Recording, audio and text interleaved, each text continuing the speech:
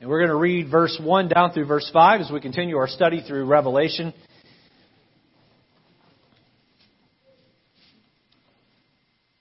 I'll tell you what, let's all begin in verse 1. We'll read verses 1, 3, and 5 out loud. I'll read verses 2 and 4 alone. So together, verse 1, ready? And when he had opened the seventh seal, there was silence in heaven about the space of half an hour. And I saw the seven angels which stood before God, and to them were given seven trumpets. And another angel having a golden censer, and there was given unto him much incense. Offer it with the prayers of all saints upon the golden altar which was before the throne. And the smoke of the incense, which came with the prayers of the saints, ascended up before God out of the angel's hand. And the angel took the censer and filled it with the fire of the altar and cast it into the earth. And there were voices and thunderings and lightnings and an earthquake. Today, as we continue the study, we're going to look at a perspective on God's passion. A perspective on God's passion. Let's pray.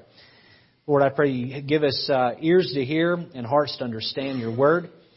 And Lord, the upcoming events in Revelation. But Lord, may we not just be mesmerized by the future, but Lord, may we be inspired to live right today. In Jesus' name, amen. You can be seated. Okay, so far we've gone through the first 7 chapters of the book of Revelation. And one thing I'd like to do is take just a few minutes and give you a timeline of the events. Now, for those of you sitting in the back, it's going to be tough for you to see. I'll tell you what, if you get me your email address after the service, I'd be happy to email you these slides. If you're sitting toward the front or you're in the back and you've got really good vision, you'll be able to read it. But I will read it to you otherwise. But I want to give you an idea of the upcoming events. So let's go through these one slide at a time. And I think that this will help you to understand how this works here. Okay, get a good idea of the book. So chapters 6 through 9 cover the beginning of the 7-year tribulation and go down through the first 3.5 years. Back in Daniel chapter 9 where we began, verse number 27. Let's see, I got a laser pointer here. Is it working? If I can get this thing to work. Oh. There we go. Okay, right here. The first 3.5 years, the great 7-year tribulation is broken up in half. Begins here. I'll get to that in a minute. And to this point. So, and then the chapters 10 through 14 cover the midpoint events of the tribulation. Chapters 15 through 19 cover the second half of the tribulation. Okay? And so, before all of this begins, we're currently living in the church age. The church age began with the ascension of Jesus Christ, and the church age will end with the ascension of the church at the rapture. Okay? Over here, you have the millennial reign of Christ. After the 7-year tribulation, Jesus Christ will set up His throne in Jerusalem and will lead this world for 1,000 years. I'll go on to the next slide there. The next event on the prophetic clock that we're waiting for is the rapture of the church saints.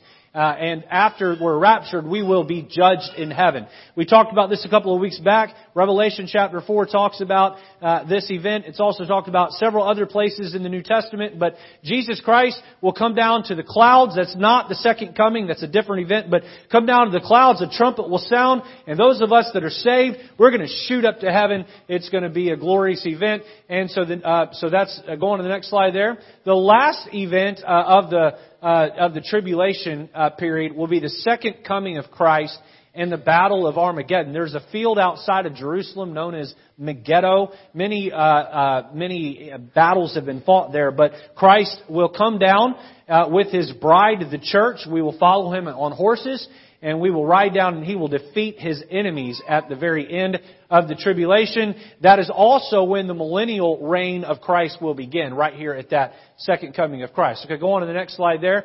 The middle of the event is known as something called in Daniel chapter 9 verse 27 and referenced several times throughout the New Testament as the abomination of desolation.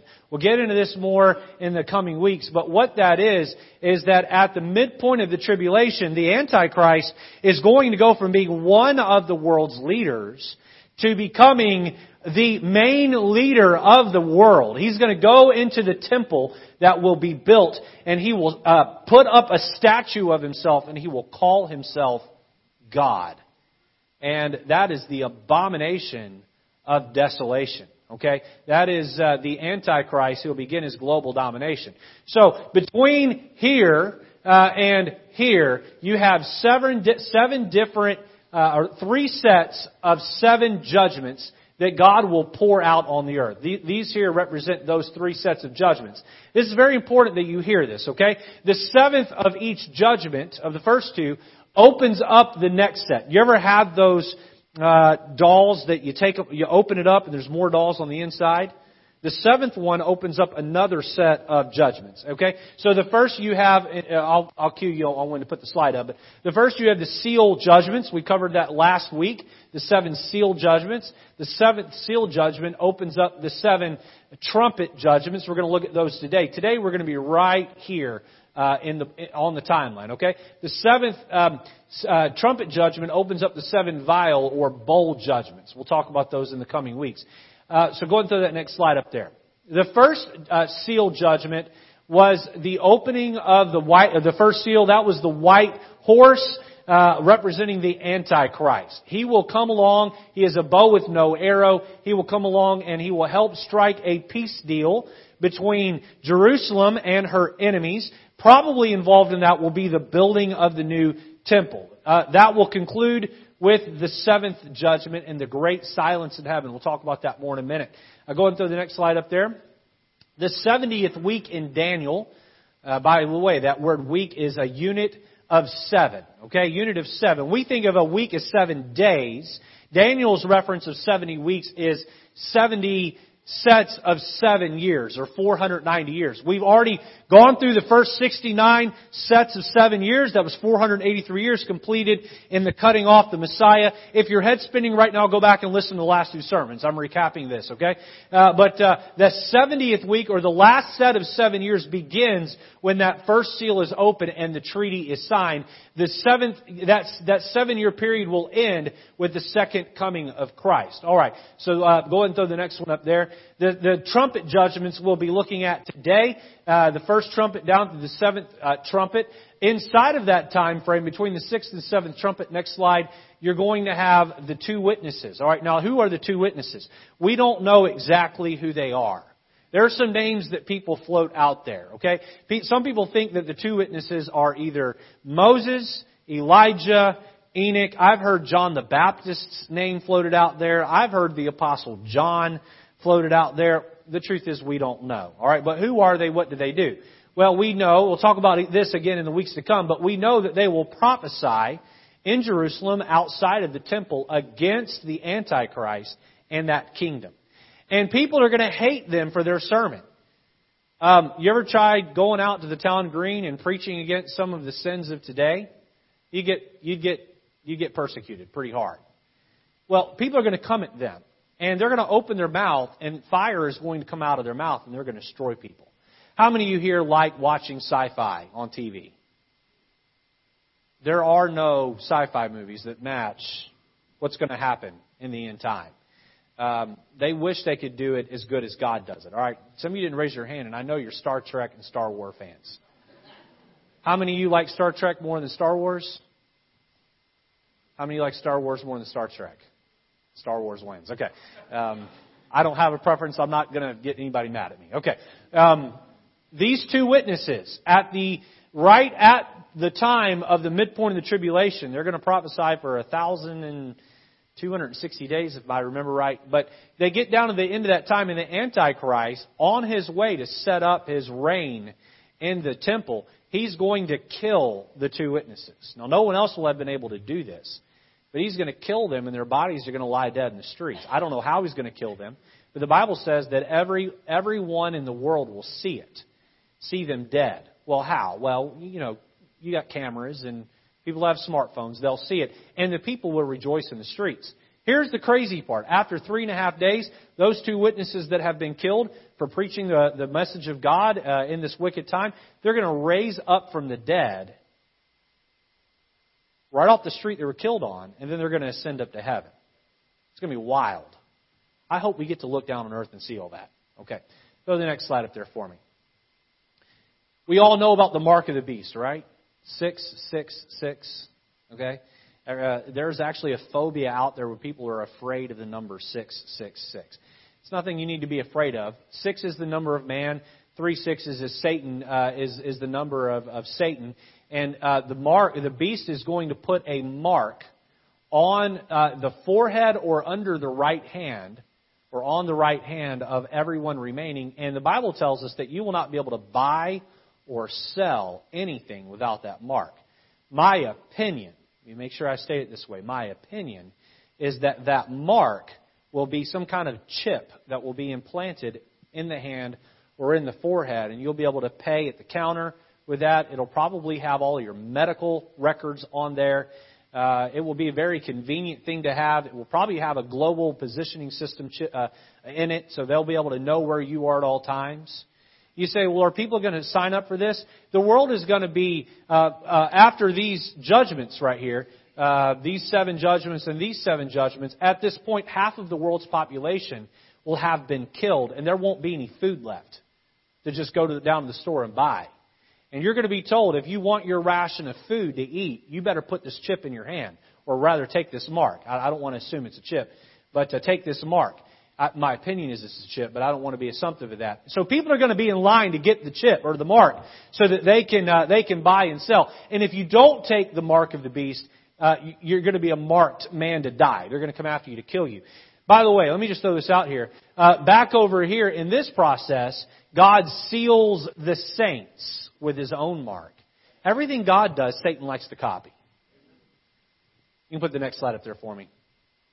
Again, if you're sitting in the back, it's tough to read a lot of this. But these are the first vial or bowl judgments. And the 7th one, the last one, is the greatest earthquake the world's ever seen. That will take place after Jesus comes back to earth. So that is the prophetic timeline as Pastor Lejeune interprets the book of Revelation. There are good people out there that disagree with some of this. That's okay. They can be wrong and I can be right. It's all good. Okay. I'm just teasing. All right. We're going to focus today right here, in this range right here. The first trumpet down to the 7th trumpet. Next week we've got a guest speaker speaking with a tour group that's coming through to sing. And then the week after that we'll be right here at the midpoint events. And then we'll finish up the week after that with chapters 15 through 19. And then maybe even do a sermon after that with the last 3 chapters involving the millennial reign of Christ. But today we're going to focus in on those 7 trumpet judgments. One thing that many Christians seem to forget is just how passionate God is about righteousness. He's passionate about it. You say, well, I've been saved, like that group song, I've been saved, and God does not see my sin. God does not see your sin when it comes to your eternal account. But, God sees all of the sins that you commit as His child. And let me just tell you something. He hates sin. He hates sin. Now, you're not going to hear this at the feel-good churches in town or on the mega church TV channels. But God hates your sin. You say, how much does God hate sin? Have you ever studied about hell? Have you ever studied what we're going to look at today? God hates sin so much, He's going to pour out His wrath in a way that just makes the hair on the back of your neck stand up once you understand it. God loves righteousness. God loves your righteousness. And you say, what is righteousness? This might be an oversimplification of the word, but the word righteousness means right doing or doing right. The old preacher Bob Jones from the 1950s and 60s, he used to preach up a storm and he would say, do right till the stars fall. Just do right, do right, do right, do right, do right. And I got to say this morning is that God loves it when you choose to just do right in spite of all of the evil and the sin going on around you. He's passionate about it. His passion toward righteousness is love poured out on you and closeness poured out on you and emotional intimacy with your Creator and your King. His passion against sin and wrongdoers and those who choose to take an aloof attitude towards sin and live in their sinful habits. His attitude is hate and chastisement and a concern consuming fire. Now, the principle will be made clear through the sermon this morning as we see God punish the earth and its inhabitants, and we see how they respond. Let me ask you a couple of questions this morning, Christian. Do you hate your own sin? Do you hate it? When sin is pointed out in your life, whether it's through the Holy Spirit prodding you from within, or a Sunday school teacher who brings up something through a lesson or a sermon you hear from this pulpit, and the Holy Spirit begins to poke you on the inside and say, that's wrong in your life. Do you shrug your shoulders and say, oh well, it's there. So what? Or is there something inside of you that says, I hate my sin. Lord, help me to stop. Do you hate your own sin? When sin in your life is discovered or uncovered, what is your attitude about it? Are you stubborn about your sin? Or are you submissive toward God when that sin is pointed out? I'm going to tell you that there are times in my life where I struggle with some sort of a habitual sin. And I've been on both sides of this. I've been stubborn about it. But I'm going to tell you, there have been times I've been very submissive. Can I tell you what I find when I'm submissive toward God about the sin that's in my life? I find that I have a battle on my hands. It's not where I get down on my knees and I say, Lord, I'm struggling with this. Will you take it from me? 99% of the time, He doesn't take it from me. You know what He says? I want you to fight against it. And when you fail, I want you to get down on your knees humbly and I want you to apologize to me, and I will give you the strength to overcome that through the power of the Holy Spirit within you. But you need to battle. I can think of different times in my life where I've struggled with different things, and generally I've not given up a habitual sin on the first try. It's been more like the 5th or the 6th or the 7th or the 8th try. God needs to see that you're battling. And sin in your life that's there, it's not ever okay, but God is willing to work with you and love you and help you, but He needs to see that you have a submissive spirit toward that. God is not going to pour out a passionate chastisement on those who are quick to confess and work hard toward change. But He will chastise and punish a person who is living in sin and refuses to accept the sin and change the sin. Now, we're going to jump in and we're going to look at the second set of judgments as we continue through the book of Revelation. Let's look at 5 main thoughts together. Point number 1, notice the praise of the martyrs. The praise of the martyrs. Go back with me to chapter 7 and look at verse number 9. Revelation chapter 7 and verse number 9. It says there, "In this I beheld, and lo, a great multitude which no man could number, of all nations and kindreds and people and tongues, stood before the throne, and behold the Lamb clothed with white robes and palms in their hands." Now, who is this crowd that's standing before God with white robes? So you go back to chapter 6, and you see that these are the martyrs who were killed for their faith. They were testifying for God during the tribulation. They were murdered for it. And the Bible says that God gave them robes of white. There's so many people that are going to be martyred during this 7-year tribulation by the Antichrist and the evil kingdom that you're not even going to be able to count them in heaven. That's how numerous they're going to be. Now, so they're wearing white robes. They're standing before the throne of the Lamb. Look at verse 10. "And cried," this is the crowd with the white robes, the martyrs, "and cried with a loud voice, saying, Salvation to our God, which sitteth upon the throne, and unto the Lamb. And all the angels stood round about the throne, and about the elders and the 4 beasts, and fell before the throne on their faces, and worshipped God, saying, Amen. Blessing and glory and wisdom and thanksgiving and honor and power and might be unto our God forever and ever. Amen." They're going to stand before Him after they've been murdered for their faith, and they're going to praise the Lamb. They're going to praise the Lamb. Are you praising the Lamb?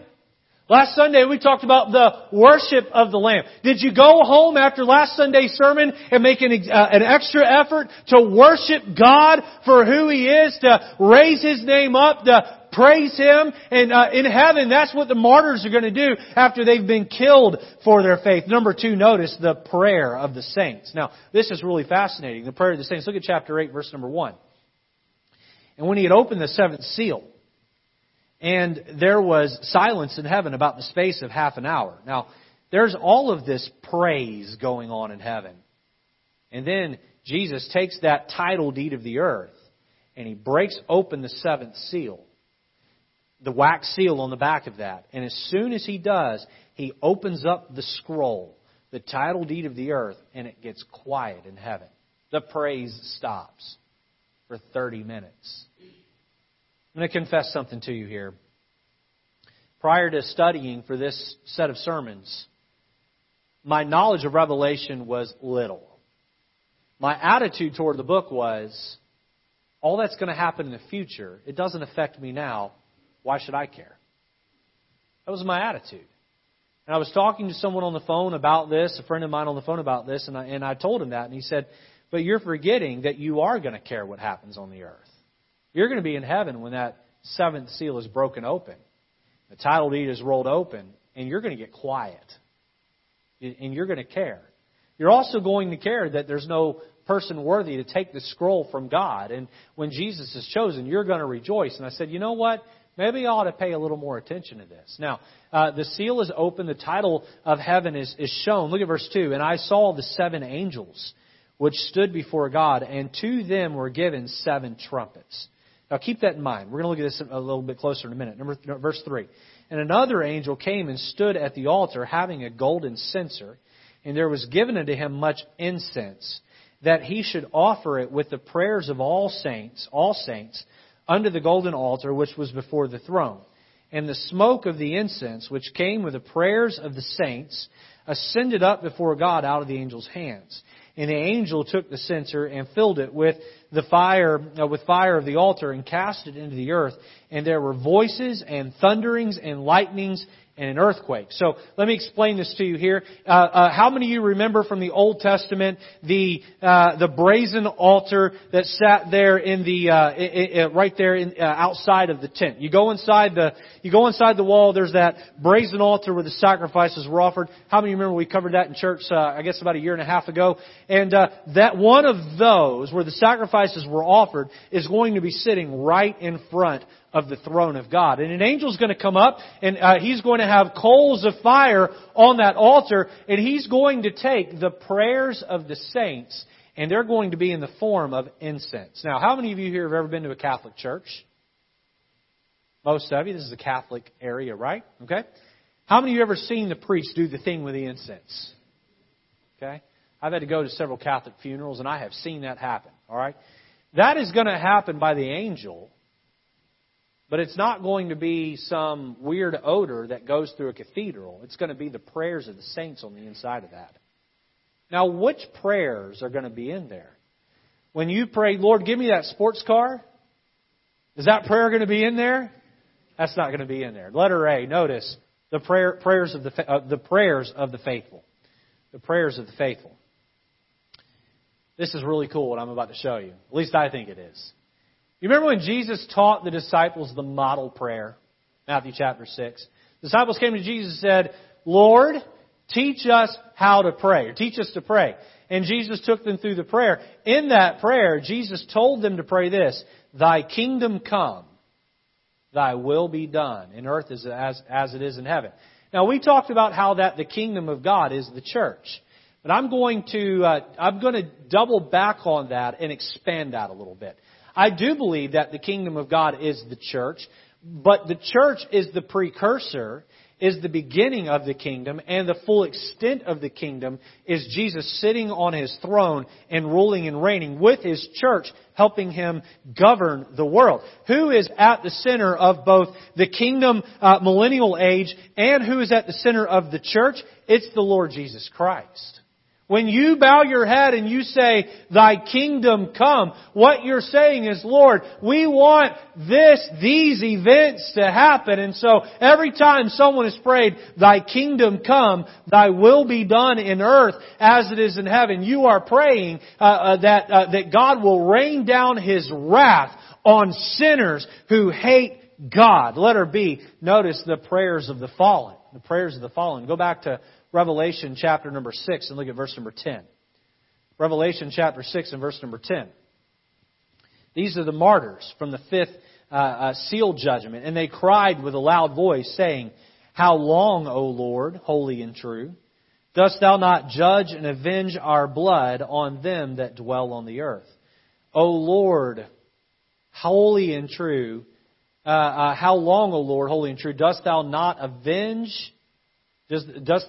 judge and avenge our blood? You know what those prayers are? They're the prayers of the martyrs who were killed. They're the prayers of those who fell in their testimony. Now we know that blood has a voice. Blood has a voice. You remember when Cain killed Abel? God came to Cain and He said, What hast thou done? Where is thy brother? He said, I don't know. Am I my brother's keeper? He said, The blood of your brother calleth to me from the ground. Blood is a voice. And the blood of everyone that's been killed for righteousness' sake. That voice is crying out to God, God, when are you going to avenge? When are you going to avenge? Now, I want you to catch this. This is very, very good, very, very helpful to those of you that have been hurt by somebody. God always avenges wrong. But His timing is not our timing. And His method is not our method. But His timing is better than our timing. And His approach and His completeness is way more thorough than you and I could ever do. Vengeance is mine. I will repay, saith who? Saith the Lord. And so someone does you wrong, you don't need to pay him back. The old phrase, I don't get mad, let God get even. Let God do it. These saints are going to be martyred on earth. In groves. I mean, a bunch of them are going to be killed. Their voice is going to cry out from the Lord. By the way, in the book of Psalms, where David cries out that his enemies be punished, that was prophetic of the time that the saints would cry out in Revelation and say, Lord, when will you avenge us? When will you avenge us? And the prayers of those saints will be that incense. And the angel is going to reach down and take some of the hot coals off of that altar where this incense is burning, and He's going to fling it down on earth. And when He does, there's going to be voices and thunders and lightnings and earthquakes that will plague the earth as a result of the prayers of the saints. Number 3, notice the punishment of the sinners. The punishment of the sinners. This is continued punishment. And we're going to look at some pretty crazy things that will happen. You remember on that timeline between the seal judgments and the midway point, there are those 7 trumpet judgments.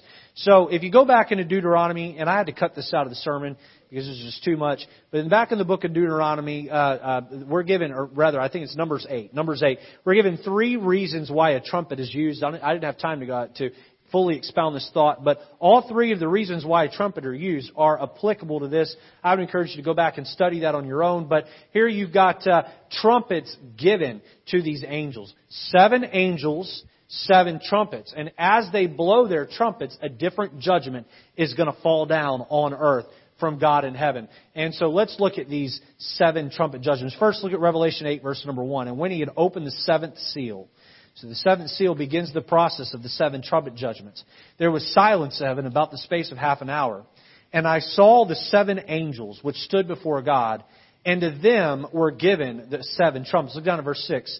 And the 7 angels which had the 7 trumpets prepared themselves to sound. So what were these 7 judgments? They're fierce, they're nasty, and a lot of them mirror what happened in the book of Exodus with Pharaoh in Egypt. Let's look at the 7 trumpet judgments. Number 1, notice hail mingled with fire and blood. Hail mingled with fire and blood. Now, we don't need a scientific explanation about hail could fall out of the sky and be mixed with fire and blood, because this is a supernatural act from God, and God can do whatever He wants. Look at Revelation 8, verse 7. The first angel sounded, and there followed hail and fire mingled with blood, and they were cast upon the earth, and the third part of trees was burnt up, and all green grass was burnt up. Now, usually when the Bible the word used for tree here, in most of the rest of the places in the New Testament, is the same word used for fruit tree. So, most likely what's going to be hurt is the vegetation and the meat industry. Well, how will the meat industry be hurt? What are the cows going to eat? There isn't any grass. You see, there's a problem. So, this is going to affect the earth's economy. Now, what plague does this copy? The Egyptian plague number 7, hail rained on the earth. So God is repeating this act. What will be lost? 1/3 of all the trees and the grass will be gone. 1/3 of the... Are you picturing the earth? Look at it from the sky. From, let's say you're in the International Space Station. You're looking down at the earth. The way it is, all the blue and the green. Now you have blue, green, and 1/3 of the green is now brown. Now brown. God's dropping His judgment on the earth. This was prophesied in Joel chapter 2, verse 30. For those of you who are note takers, I'm going to throw out a lot of things. You can go back and study it more yourself. The second trumpet judgment. 1/3 of the ocean will be turned to blood. 1/3 of the ocean will be turned to blood. Look at Revelation chapter 8, verse 8. And the second angel sounded, and as it were, a great mountain burning with fire was cast into the sea, and the third part of the sea became blood. And the third part of the creatures which were in the sea and had life died. And the third part of the ships were destroyed. Now notice here it says, and as it were a great mountain. We don't know if this is an actual mountain, a great mountain being thrown in the sea, or if it was an object that looked like a great mountain. There's no way for us to know that. Some people like to try to take modern day technology and overlay it, the book of Revelation, and do this on a hyper level and turn everything into a technological advancement. I'm not really willing to go there with this. We don't know what will be thrown in the oceans, but whatever it is going to turn 1/3 of all ocean water, all salt water, into blood. Into blood. Now you're looking at the earth from that International Space Station. Now it was blue, green, and brown. Now it's blue, red, green, and brown. It's going to be nasty. You say, well, what's going to happen? Well, the Bible tells us there that 1/3 of aquatic life in the ocean will die, and 1/3 of the ships. By the way, this mirrors Egyptian plague number 1, where the water was turned to blood by Aaron's staff. Now, in 2017, there were 52,000 merchant ships. Most everything you buy at Walmart was once on one of those merchant ships. How many ever gone on eBay and bought something from China? All right? You know what? You got to wait a long time, don't you? They're putting it on one of those merchant ships. It's coming across into port, and then it gets delivered over to you. Can you imagine what this is going to do? What's 1/3 of 52,000 ships? That's more than 17,000 ships are going to be destroyed. It's going to be ugly.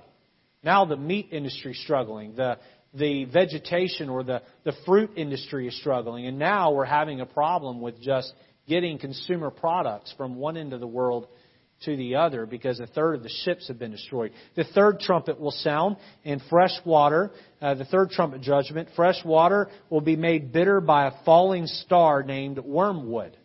Look with me at verse 10 of Revelation 8.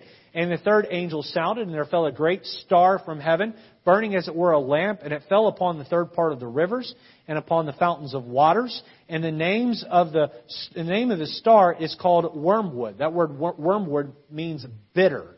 Bitter. And the third part of the waters became wormwood, or bitter. And many men died of the waters because they were made bitter. Now, if you've been reading any of the news lately, or even loosely, you've seen stories about how we've got these rocks that are flying toward Earth. And they keep missing us. And in the grand scheme of how big the Milky Way galaxy is, they're only missing us by a couple degrees. Now, a couple degrees is a long ways, but they're missing us. And I believe God's providential hand is making sure they miss us. But there will be one of those rocks flying through space that is not going to miss the Earth during this time. It's going to be guided directly in the Earth's atmosphere. What I believe will happen is this star, wormwood, will hit the atmosphere and will break up into hundreds of pieces and will fall into fresh water all across the globe, and 1/3 of those waters will be made bitter. Now, there is no Egyptian plague equivalent, but you might remember that after they crossed the Red Sea, they had the bitter waters of Marah that were made sweet. So there is a comparison there, just not with the plagues. Now what will be lost? All men that drink from this water will die. All of mankind that drinks from this water will die. If mankind will die by just drinking the water, what do you think it's going to do to the aquatic life living in that water? Probably kill it, right? Trumpet judgment number 4. 1/3 of the sun, moon, and stars will be darkened. Look at Revelation chapter 8, verse 12. And the fourth angel sounded, and the third part of the sun was smitten, and the third part of the moon, and the third part of the stars. So as the third part of them was darkened, and the day shone not for a third part of it, and the night likewise. And I beheld and heard an angel flying through the midst of heaven, saying with a loud voice, Woe, woe, woe to the inhabitants of the earth by reason of the other voices of the trumpet of the three angels which are yet to sound. Now we'll look at verse 13 in a minute. But verse 12, we see that the sky is darkened by a third. This is equivalent to, or rather parallels with the Egyptian plague number 9, where utter darkness fell on the earth for a time. And we know that God does control the light in the darkness of the sky. He made the sun stand still in the sky for an additional 24 hours with Joshua. We know that the sky darkened when Jesus was crucified. What will be lost? Well, can you imagine all the people that are dependent on solar energy? More and more people are becoming dependent on that, aren't they? And all of that will be limited. What happens when the sky goes black or dark or is darker for a longer period of time? The Bible tells us that men love darkness rather than the light. Why? Their deeds are evil. I have a feeling that once the sky is darker, a third of the time longer, looting will be on the rise. Thefts will be on the rise. You ever see, you remember when the floods happened in New Orleans? During Katrina? All of the pillaging and stealing that happened? You remember when the riots broke out in Baltimore a couple of years ago? I lived in Maryland when that happened. That broke my heart because I've done a lot of evangelistic work in the Baltimore area. And I used to go out and evangelize right near where all that happened. And people were going in and just taking whatever they wanted out of CVS's and 7-Elevens and stealing because chaos was everywhere. And that's what's going to happen during this time because there will be more darkness and people will be able to commit greater sin under the cover of darkness. By the way, this was prophesied in Amos 5:18. The last three trumpet judgments will be more severe than the first 4. If you thought the first 4 were bad, the next 3 to come are even worse. In fact, this next one is the one that scares me the most. Okay? When I read about this next one, it literally makes the hair on the back of my neck stand up. All right, so look at verse 13 with me. And I beheld an angel, and I beheld and heard an angel flying through the midst of heaven, saying with a loud voice, Woe, woe, woe to the inhabitants of the earth, by reason of the other voices of the trumpets of the three angels which are yet to sound. That phrase there, inhabitants of the earth, that is talking about people who worship the earth, worship sin on the earth. Woe, woe, woe to the inhabitants of the earth. You have worshipped the earth. You have loved the earth. You have coddled the earth. You have worshipped the creation more than the Creator. God is going to show you what He can do to your God. And so this next one is crazy. Let's look at number 5. Demon locusts that torture mankind for 5 months. Demon locusts that torture mankind for 5 months. Now, by the way, the average lifespan of a locust is 5 months. And locusts generally attack vegetation. They're going to be commanded, we'll read here in a minute, they're going to be commanded not to touch vegetation, but to be on earth for the sole purpose of torturing men. Look at verse 1 of chapter 9. And the fifth angel sounded, and I saw a star fall from heaven unto the earth. My opinion, all right? We would state this is my opinion. That star that fell from heaven unto the earth, I believe that star, that streak of light, to be Lucifer. He was thrown out of heaven. He's called the angel of light. Okay? Star fell from heaven on the earth. And to him, the star is a person, was given the key of the bottomless pit. Notice that whoever this angel is does not possess the key to the bottomless pit. It was given to him. Alright? So I think that this is Satan. By the way, Satan hates the creation of God, even those that hate God with him, and he wants to torture them. So Satan, who was thrown out of heaven as that star falling from heaven, is given a key to open up the bottomless pit. Look at verse 2. And he opened the bottomless pit, and there arose a smoke out of the pit, and the smoke of a great furnace. So picture this furnace door being open and smoke billowing out from the hot furnace that it is. And the sun and the air were darkened by reason of the smoke of the pit. You got the picture in your head? The pit of hell has been opened. The key's been given. The pit of hell has been opened. And this great smoke comes out of hell that darkens the sky. Okay? Look at verse number 3. And there came out of the smoke locusts upon the earth. And upon them was given power, as the scorpions of the earth have power. And it was commanded them that they should not hurt the grass of the earth, neither any green thing, neither any tree, but only those men which have not the seal of God in their foreheads. So those who are not sealed by God in their foreheads, they're to go after them. And to them it was given that they should not kill them, but that they should be tormented 5 months. And their torment was as the torment of a scorpion when he striketh a man. And in those days shall men seek death, and shall not find it, and shall desire to die, and death shall flee from them. People are literally going to be so tortured by these demon locusts, they're going to want to commit suicide. They're going to try to commit suicide, and they're not going to be able to die. Look at verse 7. This is the part that blows me away. And the shapes of the locusts were like unto horses prepared unto battle.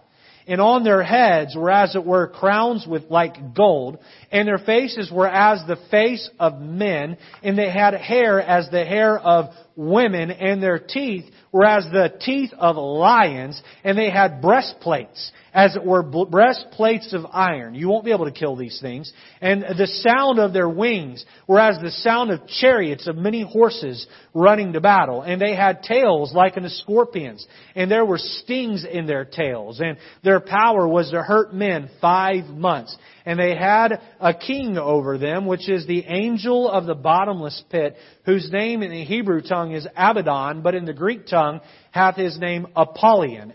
One woe is past, and behold, there come 2 woes more hereafter. God is saying, you want to choose sin? You want to choose wickedness?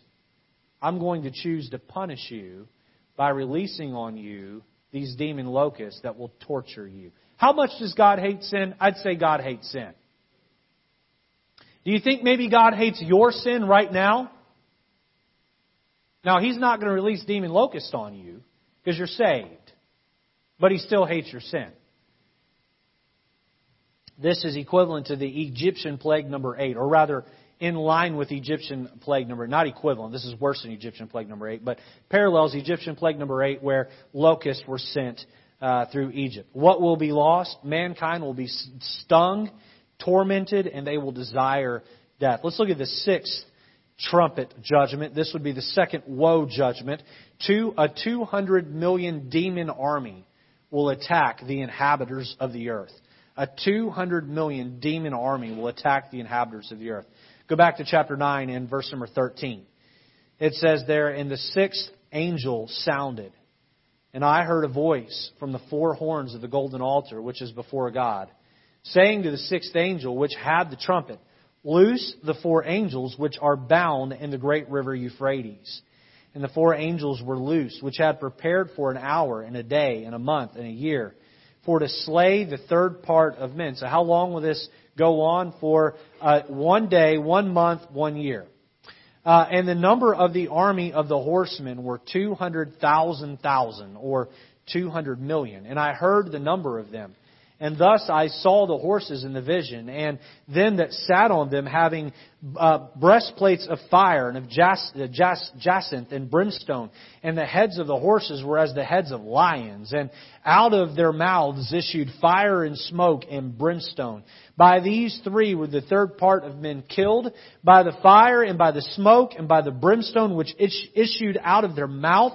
For their power is in their mouth and in their tails. For their tails were like unto serpents and had heads, and with them they do hurt. So it sounds like to me this is probably a demon army that's being released. There are people out there much smarter than me who would agree with me. There are people out there much smarter than me that think that this is some sort of atomic attack on Earth. I don't know if this involves modern technology. I have no way of knowing that, so I'm going to go with my opinion is that this is a 200 million demon army that's released out of the Euphrates River. Now, what will be lost? 1/3 of the remaining humanity will be killed. So 1/4 was killed during the first 7 judgments, and now an additional third. This is from the onset of the tribulation. This will now be 1/2, a total of 1/2 of all of the inhabitants of the earth. For those who don't believe in God and Jesus, they'll be killed. This parallels Egyptian plague number 10, where the death angel went through and killed the oldest, the firstborn of each home that didn't have the blood on the doorpost. This was prophesied of in Jeremiah 8:3. The 7th judgment, trumpet judgment, opens up the 7 vial or bowl judgments. And we're going to look at those another week. Let me give you some things that are practical. You can hang your spiritual hat on this morning as we begin to wrap the service up. Number 4, notice the persistent rebellion of the sinners. Now you would think that after all of that, the sun being darkened, the waters of the world, 1/3 of them being turned to blood, the demon locusts that have tortured them, the 200 million army, the angels coming through the heavens of the earth saying, "Woe, woe, woe." You think people would be like, "I'm sorry, God. I'm on your team." You know the old adage, if you can't beat them, join them? You think some people would say, "I can't beat you, I'm going to join you." That's not what's going to happen. It's not what's going to happen. Look at verse number 20 of Revelation chapter 9. We get what these people say after all of this has happened. "And the rest of the men which were not killed by these plagues, yet repented not of the works of their hands, that they should not worship devils and idols of gold and silver and brass and stone and of wood, which neither can see nor hear nor walk. Neither repented they of their murders, nor of their sorceries, nor of their fornication, nor of their thefts." These people are going to be miserable. They're going to be told, there's a way out. Turn from your sin and repent. And they're going to say, no. No. If God is mean enough to punish me like this, I don't want this God. Can I tell you something? You have a choice on which side of God's passion you're going to fall. You either get to get punished by God or loved by God. And as fierce as this punishment is, God's love is just as fierce on the other side. And I'm here today to tell you, if you've walked in our church without Jesus, you need to choose Jesus and you need to do it now. Because you choose His love. And you say, well, you're showing me the wrath of God. What about the love of God? My friend, God loves you. He put His Son on a cross to die in your place, to become your sin. If you'll choose Jesus, He'll forgive you of your sin. You won't fall under this condemnation, this wrath. Those who reject the death of God's Son will suffer the pain and the consequences for that decision. And I'm here today to tell you, choose to let Jesus love you instead of letting Jesus punish you. The persistent rebellion of sinners. You know, I believe that many people will go to hell because of their own pride and stubbornness. They're proud. The Bible says that pride compasses us about as a chain. We want to stand up and do right. We want to stand up and walk away from wrong. We want to make the right choice, but our own pride has us strapped to the wrong chair. We can't move. That's why you've got to humble your heart before a holy God, and you've got to accept His sacrifice on the cross and the free gift of salvation that He purchased for you at Calvary. Don't be stubborn. Don't be stubborn against God. Number 5, notice the parallels with Pharaoh's Egypt. The parallels with Pharaoh's Egypt. Funny enough, This story has played out once before in humanity. Now on a much smaller scale. And the punishment wasn't as severe as it will be in Revelation. But we've seen this play before. Let me give you an A, B, and C. A, notice, hateful toward God. Let's finish the sermon in the book of Exodus. Can you flip back to Exodus chapter 5, second book of the Bible? Exodus chapter 5. The background here is that Joseph was carried away into slavery as a young man. His brothers sold him into slavery because they hated him. He was Daddy's favorite, so they got rid of him by selling him as a slave. He landed in Egypt because he had both gifts for God and a character toward God. He ended up climbing up his way all the way to the top, and he became second in command of all of Egypt, at that time the most powerful kingdom of the world. And he moved his father and his brothers, once he forgave them, moved them into Egypt, and there they lived in the land of Goshen, right next to Egypt, or in a city in Egypt, and they began to multiply and grow and multiply and grow, and eventually they became so numerous that the Egyptians enslaved them, and one of those children was Moses, and Moses went away into the wilderness, and God sent him back and said, "Go free my people from Egypt." And so you have these pagan Egyptians that have God's people in slavery under captivity, and Moses is there to liberate God's people. Look at chapter 5, verse 1. And afterward Moses and Aaron went in and told Pharaoh, "Thus saith the Lord God of Israel, let my people go, that they may hold a feast unto me in the wilderness." Look at Pharaoh's cold-hearted, hateful response. Verse 2. And Pharaoh said, "Who is the Lord, that I should obey His voice to let Israel go? I know not the Lord, neither will I let Israel go." Pharaoh, yes you do. You know who God is. Your father. You are Moses' stepbrother. You grew up with Moses, and Moses talked about God to you, and your father recognized the God of heaven and even knew who He was. May not have worshipped Him, but he knew who He was. You're lying through your teeth. It isn't that you don't know God, it's that you hate God. And you know what I find is that people that walk this earth and say, "I don't believe in God," they spend their whole entire life trying to hate on God and get rid of God. I got to tell you this morning, I don't believe in Santa Claus or the Easter Bunny, but I'm not on some sort of vendetta to ruin those characters and hurt His image to the world. If you've got a child in here, I'm sorry I ruined the surprise. Amen? But people that claim to be atheists do more to try to, many of them, not all of them, many of them try to do more to hurt and ruin God's reputation. Why is it that atheists take God's name in vain? I thought you didn't believe in it. Why are you taking His name in vain? You know why? Because they hate Him. Pharaoh claimed he didn't know who God was, but Pharaoh's problem was that he hated God. No, God, these people aren't your people. They're my people. They will serve me, not you. I will not let them go.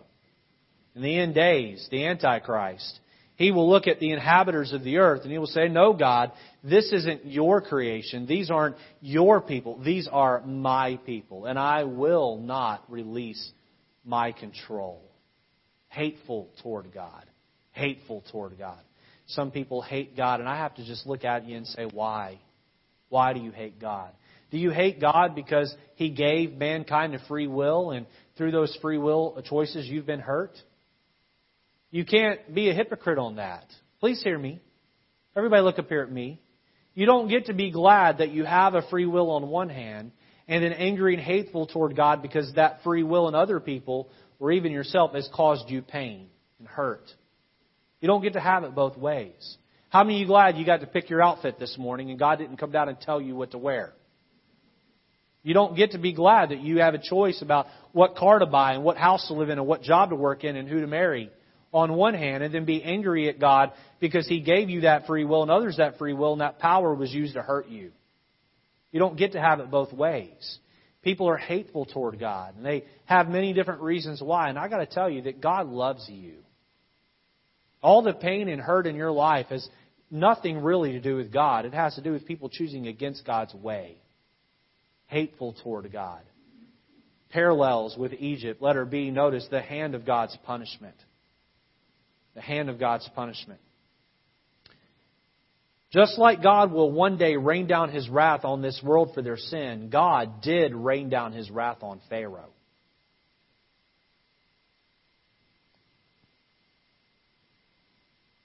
Christians, we hide behind a lot of excuses for pain and hurt in our hearts. And the truth is, that's God's hand of punishment on us. Because we won't quit living in sin. You say, well, I've got relationship strains. Maybe if you'd quit sinning, you'd quit having relationship strains. You say, well, I struggle with mental problems. I'm depressed, or I'm anxious, or I'm hurt, or I'm sad all the time. Well, and again, I don't want to come across as cold, but I'm just trying to give you the truth here. Could it be that God is punishing you because you won't let go of certain sins in your life that He's been dealing with you for a long time? Maybe if you'd quit sinning, He'd quit allowing you to be mentally and emotionally tormented. You see, God loves you, but He hates your sin. God will punish evildoers. Be sure your sin will find you out. The hand of God's punishment, letter C, notice hardened hearts. Hardened hearts. And here's why I want to bring the sermon to a close. Look with me at Exodus chapter 9, verse number 34.